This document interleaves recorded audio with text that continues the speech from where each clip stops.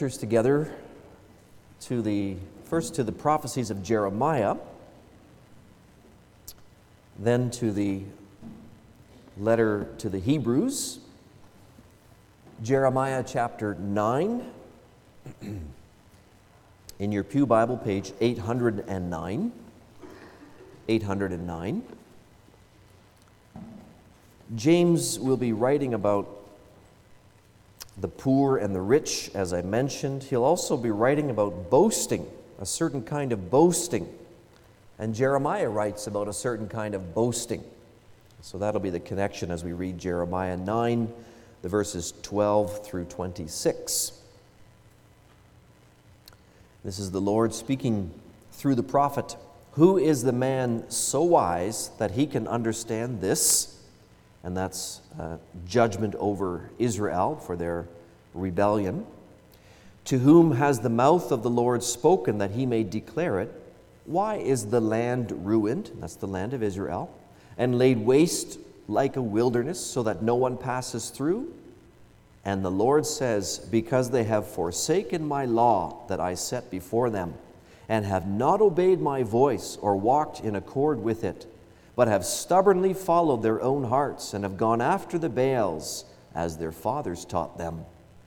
Therefore, thus says the Lord of hosts, the God of Israel, behold, I will feed this people with bitter food and give them poisonous water to drink. I will scatter them among the nations whom neither they nor their fathers have known, and I will send the sword after them until I have consumed them. Thus says the Lord of hosts, consider and call for the mourning women to come. Send for the skillful women to come. Let them make haste and raise a wailing over us, that our eyes may run down with tears, and our eyelids flow with water. For a sound of wailing is heard from Zion. How we are ruined! We are utterly shamed, because we have left the land, because they have cast down our dwellings. Hear, O women, the word of the Lord, and let your ear receive the word of his mouth. Teach to your daughters a lament, and each to her neighbor a dirge. For death has come up into our windows.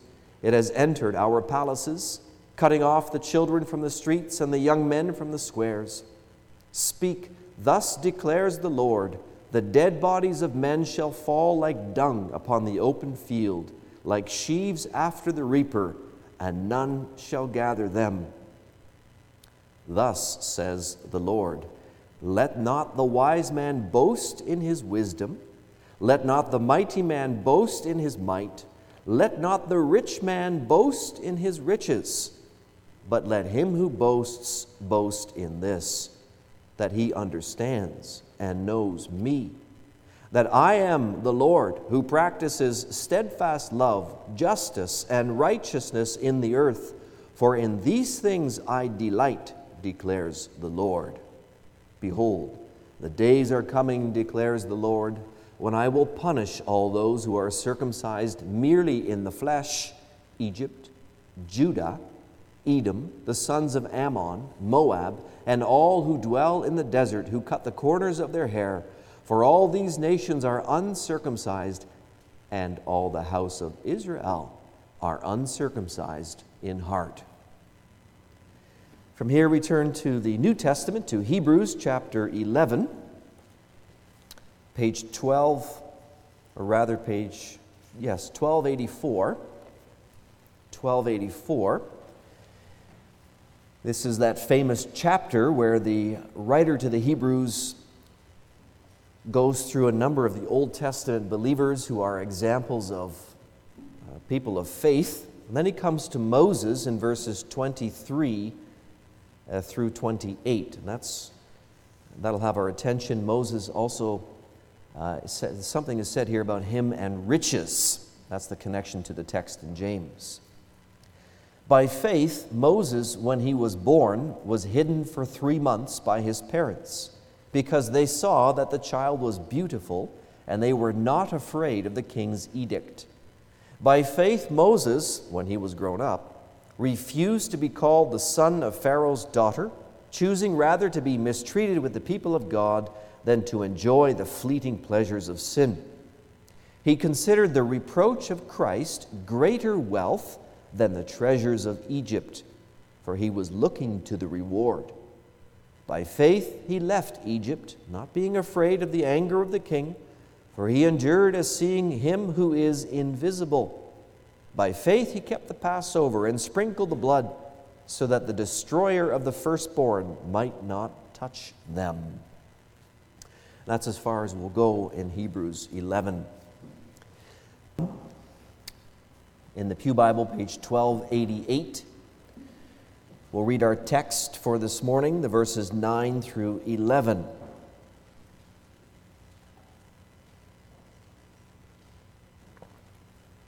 Continuing our series in this letter, James, inspired by the Spirit, writes this: "Let the lowly brother boast in his exaltation, and the rich in his humiliation, because like a flower of the grass he will pass away. For the sun rises with its scorching heat and withers the grass, its flower falls, and its beauty perishes. So also will the rich man fade away in the midst of his pursuits." So far, our text. In response, we'll sing about boasting in the Lord, Psalm 20, all 4 stanzas.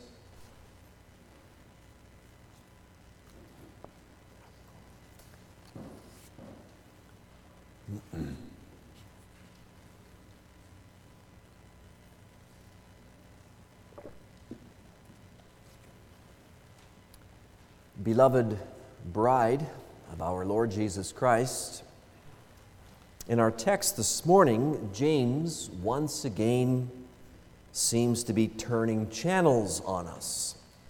He introduces a new subject, the rich and the poor. And as he does so, he throws a kind of a hot potato in our lap.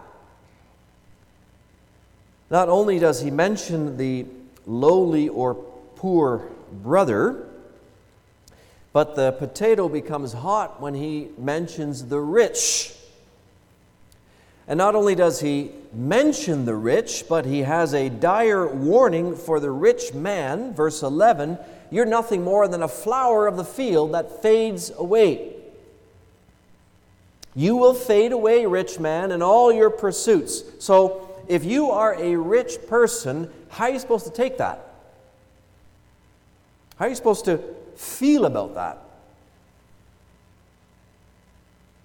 And if you read further in James's letter, the rich man really gets raked over the coals, doesn't he? In chapter 2, verse 6, the rich are described as those who oppress the believers that James is writing to by dragging them into court and suing them. At least the group of rich people in chapter 2 seem to be rich people outside the congregation and oppressing those within the church. But then in chapter 5, James comes to speak directly to the rich, and he hits them between the eyes. "Come now, you rich, weep and howl for the miseries which are coming upon you. Your riches have rotted, and your garments are moth-eaten. Your gold and silver have corroded, and their corrosion will be evidence against you," this is James, "and will eat your flesh like fire."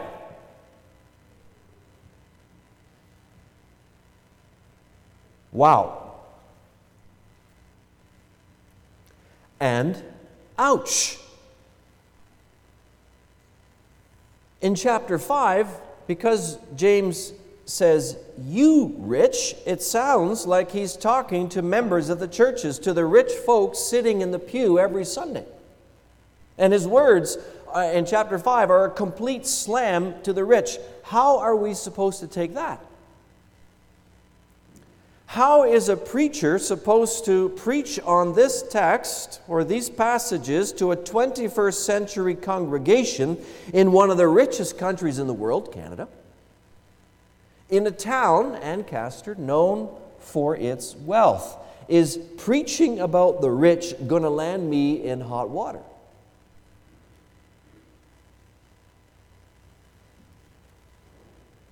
It might. The sword of God's word is sharp, and sometimes it cuts deep. And we all, every one of us, might very well feel the heat of that water. But that's okay, brothers and sisters, that's okay. If God's word rebukes us, let it do so. If it corrects us, let it do so. It is for our good. If it reveals a blind spot or makes us uncomfortable in our pew, if it hurts us, let it do its work. It's gospel for us. Just like going through the fire of God's testing furnace that we saw a couple of weeks ago, going through such a fire is agonizing in itself, but beneficial in the long run. And that's what James is coming back to here in our text.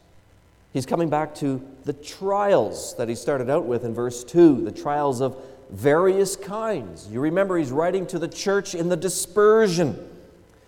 And you and I are part of the dispersed church. We live scattered abroad among the nations as strangers in the world. And as we live in that circumstance, trials like poverty and or riches are two distinct and common trials for God's people. And to handle those trials, you and I, we need wisdom. James has just urged us in the previous text, we saw that last time, to pray for wisdom as trials befall us. And now in our text, he actually imparts, he gives a word of wisdom to us when it comes to facing trials that deal with money. That'll be our theme this morning as I bring you this word of the Lord. Follow God's wisdom. Follow God's wisdom in the trials of poverty or riches. We'll see two things. We are to boast in what we can't see, and we are to look past what we can see. We know James in our text is still thinking about the trials that he started out with for two reasons. In verse 12, right after our text, he specifically mentions those trials. Blessed is the man who remains steadfast under trial. And there's a good number of scholars that think verse 12 should be taken together with verse 11 as part of one paragraph. You have to understand that in the original Greek there are no paragraphs. It's just one continuous whole. So these paragraphs are put in the Bible by translators who are helping us understand the flow of thought. And a paragraph groups together one basic thought. But sometimes it's not so easy to understand where one thought starts and a new thought begins. Is it at verse 12 or at verse 13? Well, we're going to leave that matter to the ESV, and we'll leave things as they've done it, but it's clear from verse 12 that James still has on the brain this whole issue of trials. And more to the point, in verse 9 of our text, he uses a verb that is closely connected to the verb he used in verse 2. And that's the verb in verse 9, boast. He says, let the poor man boast, let the lowly brother boast in his exaltation. Now that word boast can be used negatively and positively. It can be used in a negative way in the Bible for prideful boasting, for puffing yourself up. But it can also be used in a positive way, and that's how James does it here, to boast or exalt in something outside of yourself that actually brings glory to the Lord. A synonym for this word boast here would be rejoice. You could legitimately translate, let the lowly brother rejoice in his exaltation and the rich in his humiliation. A number of Psalms use this same verb in this same way. For example, Psalm 149, which we sang, which the NIV translates, verse 5, "Let the saints rejoice in this honor and sing for joy on their beds."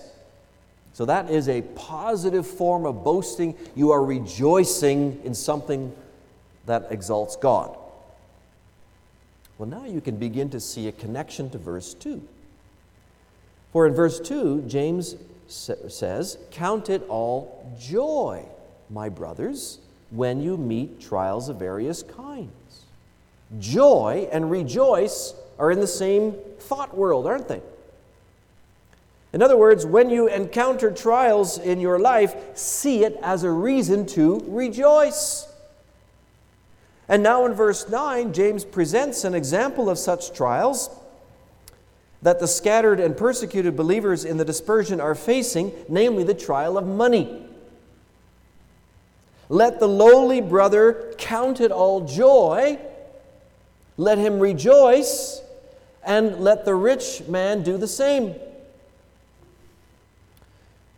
James is describing a situation where these believers either don't have sufficient money and they're suffering poverty, or on the other hand, they've got plenty of money and are suffering the spiritual affliction we could call affluenza. Affluence, you probably know, simply means to have lots of money. In our present circumstances, everybody's worried right now about catching a certain virus, and lots of other people are worried about the seasonal ailment influenza, but people with money need to be concerned about the spiritual ailment called affluenza. That's a whole lot more dangerous yet, because wealth and riches bring a multitude of trials and temptations. Having too much money can make you spiritually sick.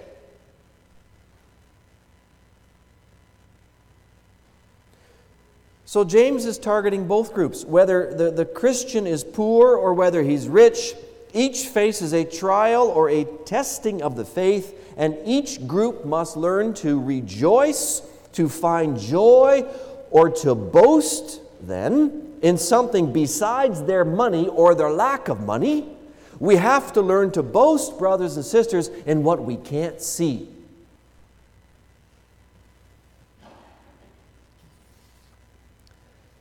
And to understand what James is getting at, we have to clarify a couple of things. First, in verse 9 and 10a, the first part of verse 10, James is speaking about Christians, about poor and rich believers.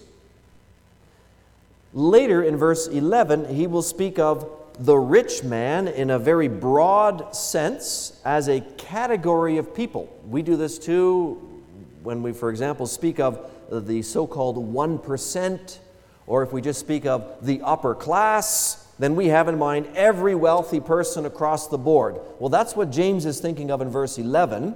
But in verse 9, James is more specific. He starts that verse, "Let the lowly brother boast in his exaltation, and the rich in his humiliation." He refers to the lowly brother. And everywhere in this letter, brother or brothers is used to refer to church members, brothers and sisters, you understand. And that word for lowly, while it can often mean humble in spirit, when it's used in opposition to the rich, the monetarily rich, it emphasizes the person's economic poverty. So they might indeed be humble, but they are economically poor as well. So James is telling the humble, penniless believer to boast or rejoice in his exaltation, he says. Now, what does that mean? Now, just hang on to that question for a moment. We'll come back to that. We need to also see that in the other part of this sentence, verse 10a, James is speaking of rich Christians when he says, "and the rich in his humiliation." Notice, that there's no verb in that clause. You need some kind of verb. You have to add some kind of verb in order to make sense of that. And in Greek, this is a common way of writing sentences, and as a rule means that the verb from the first part of the sentence is understood or imported into the second part of the sentence. So we should understand James to say, and the rich should boast in his humiliation. Okay, we get that, but who are the rich? Which rich people is James referring to? Well, in a similar way, when that's a question mark, when the subject is a question mark, it's natural in Greek to supply the same subject as that first part of the sentence. You just import it. So the result becomes this: let the lowly brother boast in his exaltation, and let the rich brother boast in his humiliation. You can see how that balances out the sentence grammatically, and even balances out the situation of the poor and the rich believer, but it still leaves us with a more basic question. What does James mean when he talks about exaltation and humiliation? And how can anybody rejoice? How can you take joy in humiliation? Isn't humiliation a bad thing? Isn't it something to be avoided? Who likes being humiliated? So once again, in this chapter, we see that James is putting us to the challenge. It's like we've entered opposite world. This is upside down, it would seem. And to the watching, unbelieving world, this kind of instruction would indeed be nonsensical. For the penniless Christian has nothing to boast about as far as the world is concerned. That poor person has to scrounge around for food and a roof over his head. What is there to rejoice about in that?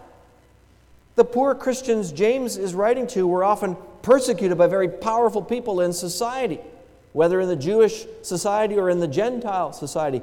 Later in chapter 2, we'll learn that these poor believers were sometimes cheated out of their wages.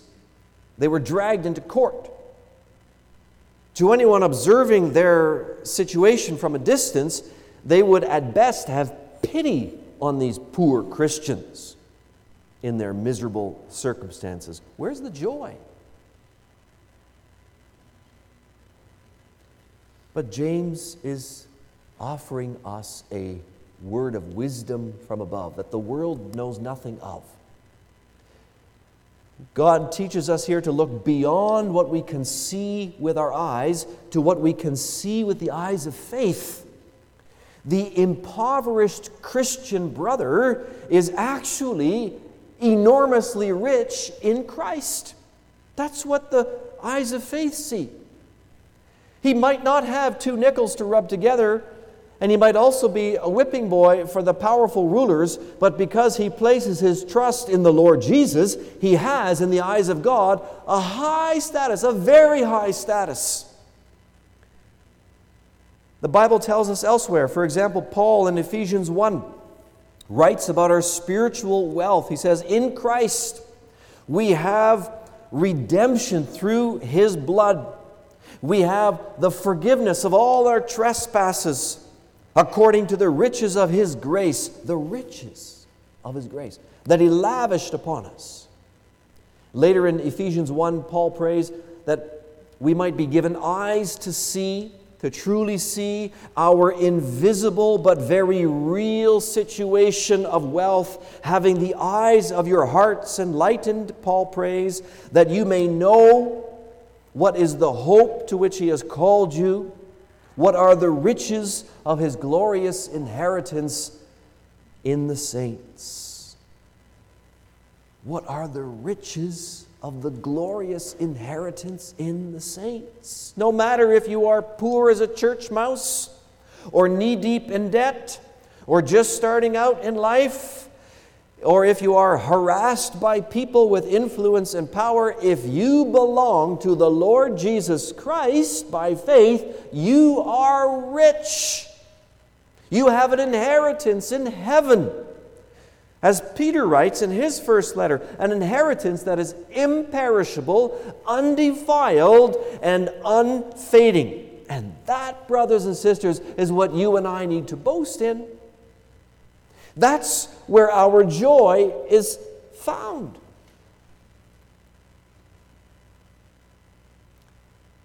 That's what we can exult in, you see. It works the other way around for the person who has lots of cash, who is rich in earthly goods. When the world looks at you, if you're in that situation, they think you've got it made in the shade. You're rich. They envy you, the unbelieving world, when you're rich. They want to be you, and that's a big temptation for rich Christians. It's tempting to agree with the world's perspective and to start to think that you're all that.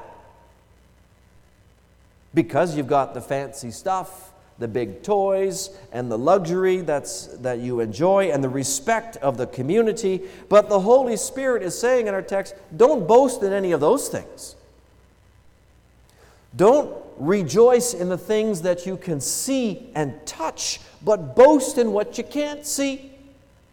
Boast not in your stocks, but boast and your bonds, but boast in the bond you have with the Lord Jesus Christ. And why is that described as humiliation? Because in the eyes of the unbelieving world, such a focus, such a boast is ludicrous. When a wealthy believer makes a point of doing what James writes here, looking past his or her possessions and making an effort to rejoice in that he belongs or she belongs body and soul to Jesus Christ, when he or she is open about that, is obvious about that, and in still a humble way, but just open and obvious about that in word and in deed, how do unbelievers look at that? Many unbelievers will mock and ridicule and despise them for it, especially unbelievers who themselves are wealthy. They will do their best to belittle and humiliate rich Christians who give all the attention, who give all the honor to the Lord Jesus, because the unbelieving world can't understand that. They think that's foolish.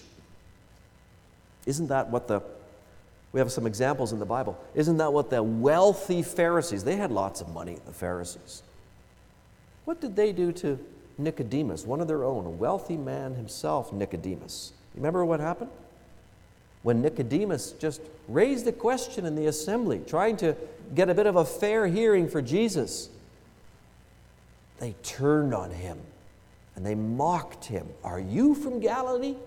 Too, they said, Galilee being a place that was already despised. What about when famous actors and athletes and politicians who dare to speak up for the cause of Christ in the public eye? What happens to them? Don't they get hated on by their peers and in the Twitterverse? In the media? Isn't that what Moses suffered, as we read about in Hebrews 11? By faith, Moses, when he was grown up, he refused to be called the son of Pharaoh's daughter, choosing rather to be mistreated with the people of God than to enjoy the fleeting pleasures of sin. Here it comes. He considered the reproach of Christ greater wealth than the treasures of Egypt, for he was looking to the reward. You know, as a prince, Moses could have inherited all the wealth of Egypt. Just think about that. But here is exactly James's point. Moses considered the reproach of Christ. You could also say the humiliation of Christ, as far as the world looking down on Christ. He considered that reproach greater wealth than all the money in Egypt.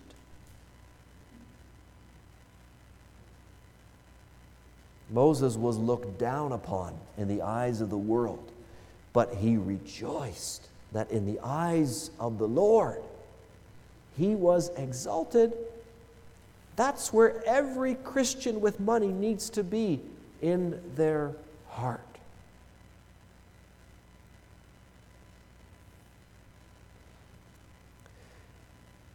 Truth is, it's not easy being a Christian, whether poor or rich. And so the wisdom we are taught here is to learn to look beyond what we can see to the crucial realities that are invisible and learn to boast or rejoice in those things. They're invisible, but they're still realities, right?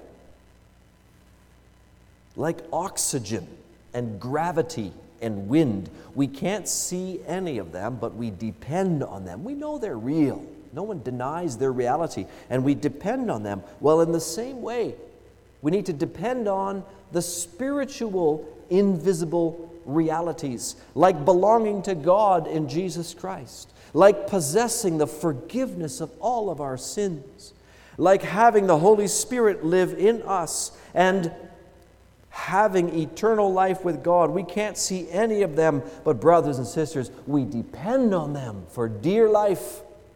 And so we learn to rejoice in those things. We boast in those truths. That's what the Lord is getting at in Jeremiah 9, which we read.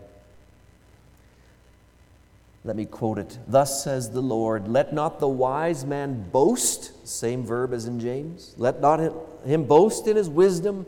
Let not the mighty man boast in his might. Let not the rich man boast in his riches. But let him who boasts boast in this, that he understands me, that he knows me, the Lord, that I am the Lord who practices steadfast love, justice, and righteousness in the earth. For in these things I delight, declares the Lord.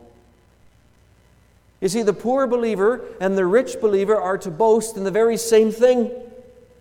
And that puts the rich and the poor on a level playing field spiritually. There's an equality there, that each of us knows the Lord, and more importantly, that the Lord knows each of us. At the end of the day, money or the lack of money doesn't matter. For riches are temporary and fleeting, and we need to learn to look past those things. James is driving at that in verse 11. But before we unpack verse 11, we should clarify in all this talk of riches and poverty, just so that we don't misunderstand, that riches in and of themselves are not evil. Possessing wealth is not sinful in itself, not unchristian. James is not condemning a believer for being wealthy. No. Later he mentions Abraham as an example of a believer who showed his faith by works. And Abraham was rich. Scripture says that he was a wealthy man, and specifically that all of his wealth came to him as a blessing from the Lord. You can also think of other wealthy, faithful believers in Scripture, people like Joseph, who became the second highest ruler in Egypt. Then there's Job, David, Daniel. In the New Testament, the wise men who came from the east, they were loaded. Gold and frankincense and myrrh they gave. Then there's Nicodemus, whom I mentioned, and later in Acts, Cornelius the centurion. All of these, and there are others, these are individuals who are honored in the Bible as godly servants of the Lord. So wealth in itself doesn't disqualify anybody from being a believer. That's not the problem, money. The problem is, as Paul says elsewhere, the love of money. That's what is underlying James's concern here. That's where riches become a big temptation for all sorts of people, not just for the rich, but for the rich as well. Certainly the love of money may cause the rich to want to become richer. Greed can become an insatiable desire to make still more money, to build up bigger bank accounts, to develop more assets. And as our assets grow and our wealth accumulates, we can develop a sense of safety and security that's based in our net worth. That's another trial for the wealthy. Will I find confidence for the future in my asset base? Or will I find it in my God and Savior? Where is my help? As we confess every Sunday morning, where is it really? Ask yourself this, beloved. Don't think of anybody else, but now confront yourself personally with this question. If it all got taken away in an instant of time, what's in my bank accounts? My assets, my house. If it all got taken away, would I be lost and think life is no longer worth living? Or would I still feel rich in Christ? Because that hasn't changed. That's a struggle for the rich, and Jesus was very honest and forthright about the struggles that the rich have. It's harder, he said, for the rich to get into heaven than for the camel to go through the eye of the needle. That's pretty tough. We should take that seriously, all of us. Jesus was getting at those kind of struggles when he told the parable of the rich man in Luke 12. And we didn't read it, but I think most of us will know that story. Maybe you can read it later today at lunch. This man in the parable, he was very wealthy. And he had a bumper crop one year. What did he do? He decided to tear down his existing barns and build bigger barns so that he could continue to accumulate all of his growing wealth. He didn't think about spreading it around to the poor. He didn't think about somehow using it to build up the kingdom of God. He was just going to build up his own kingdom. Luke 12. This man felt safe and sound in all of his riches and money. He was rich toward himself, but not toward God. What does Jesus say about that man? And people like that? He says of him, he is a fool. And you don't want to be called a fool by the Lord Jesus, because that's about the worst thing you can be called.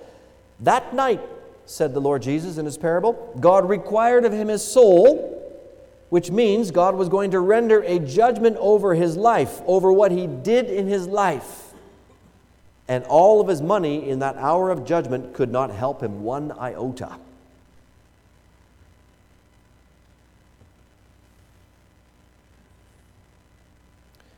So the love of money is a problem for the rich, but just as easily it can be a problem for the poor. Also for poor believers in the church.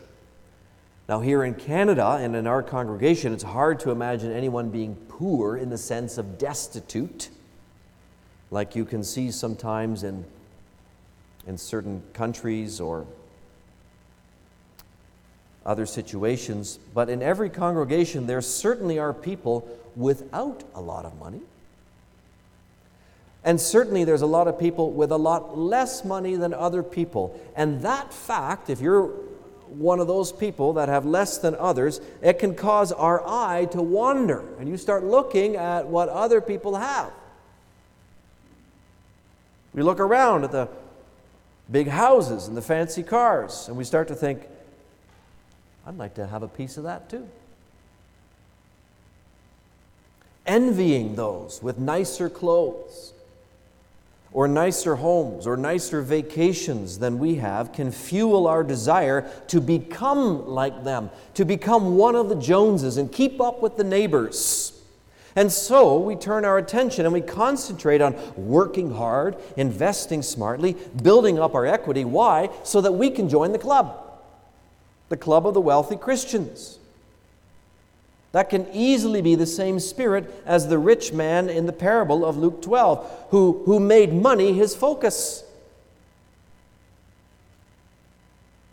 So church members with humble means have just as much to worry about when it comes to the love of money as church members with all the means already.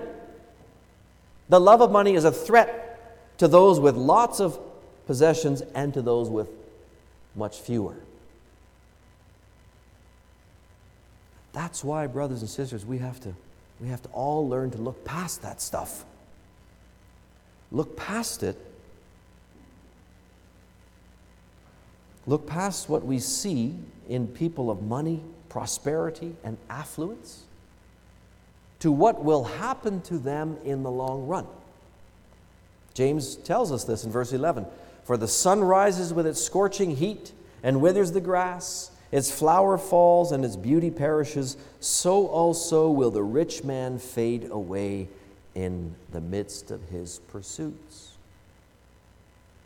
Here, James is talking about rich people in general as a category or class, just like we might talk about the upper class.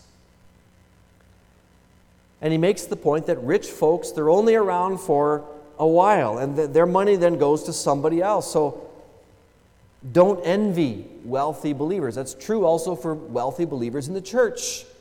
Don't envy them because wealthy people don't live forever any more than poor believers do. Because what James says in verse 11 is equally true of the poor believer, isn't it? The poor man doesn't live forever. He also is going to fade away in the midst of his pursuits, and the Bible makes that point in Psalm 103. All men are like grass. Isaiah 40, all men are like grass. But James zeroes in on the rich because that's where our temptation lies, our trouble lies so often. We frequently envy the rich, but we don't frequently envy the poor, do we? So this word of wisdom comes to us. If you are poor, brothers and sisters, if you have less, do not envy those who have more. Don't do that, for such a person, just like yourself, will not last.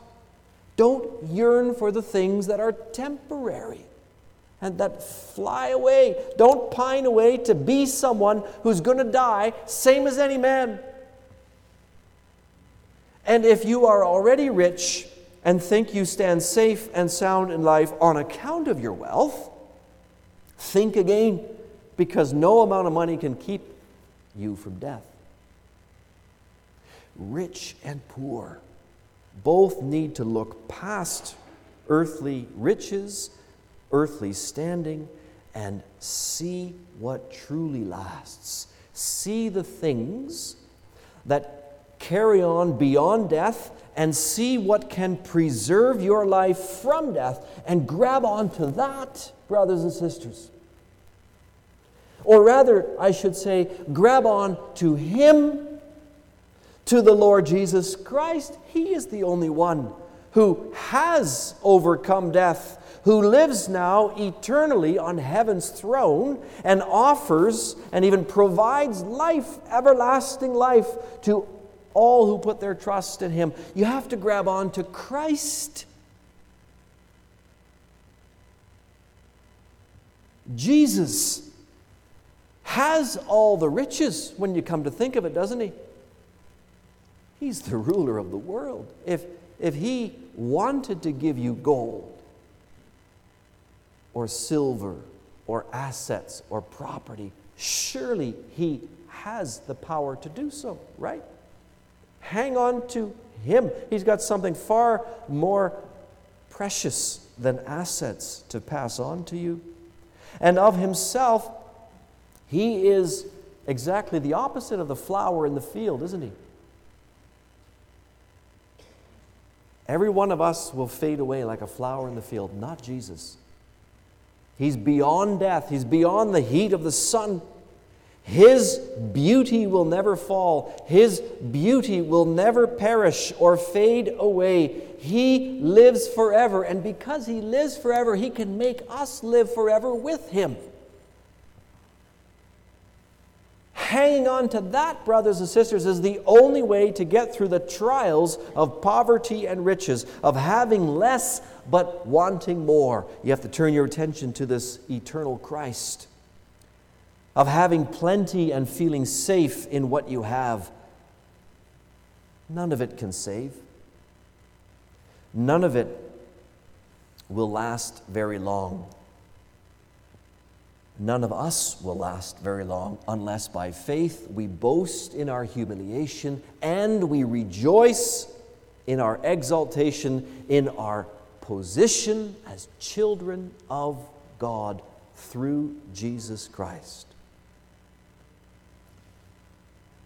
As the song says, let the poor man say, I am rich in him. Let the lost man say, I am found in him. Let the rich man say, I am nothing without Christ. That is wisdom from above, which will enable us to endure every trial. Amen.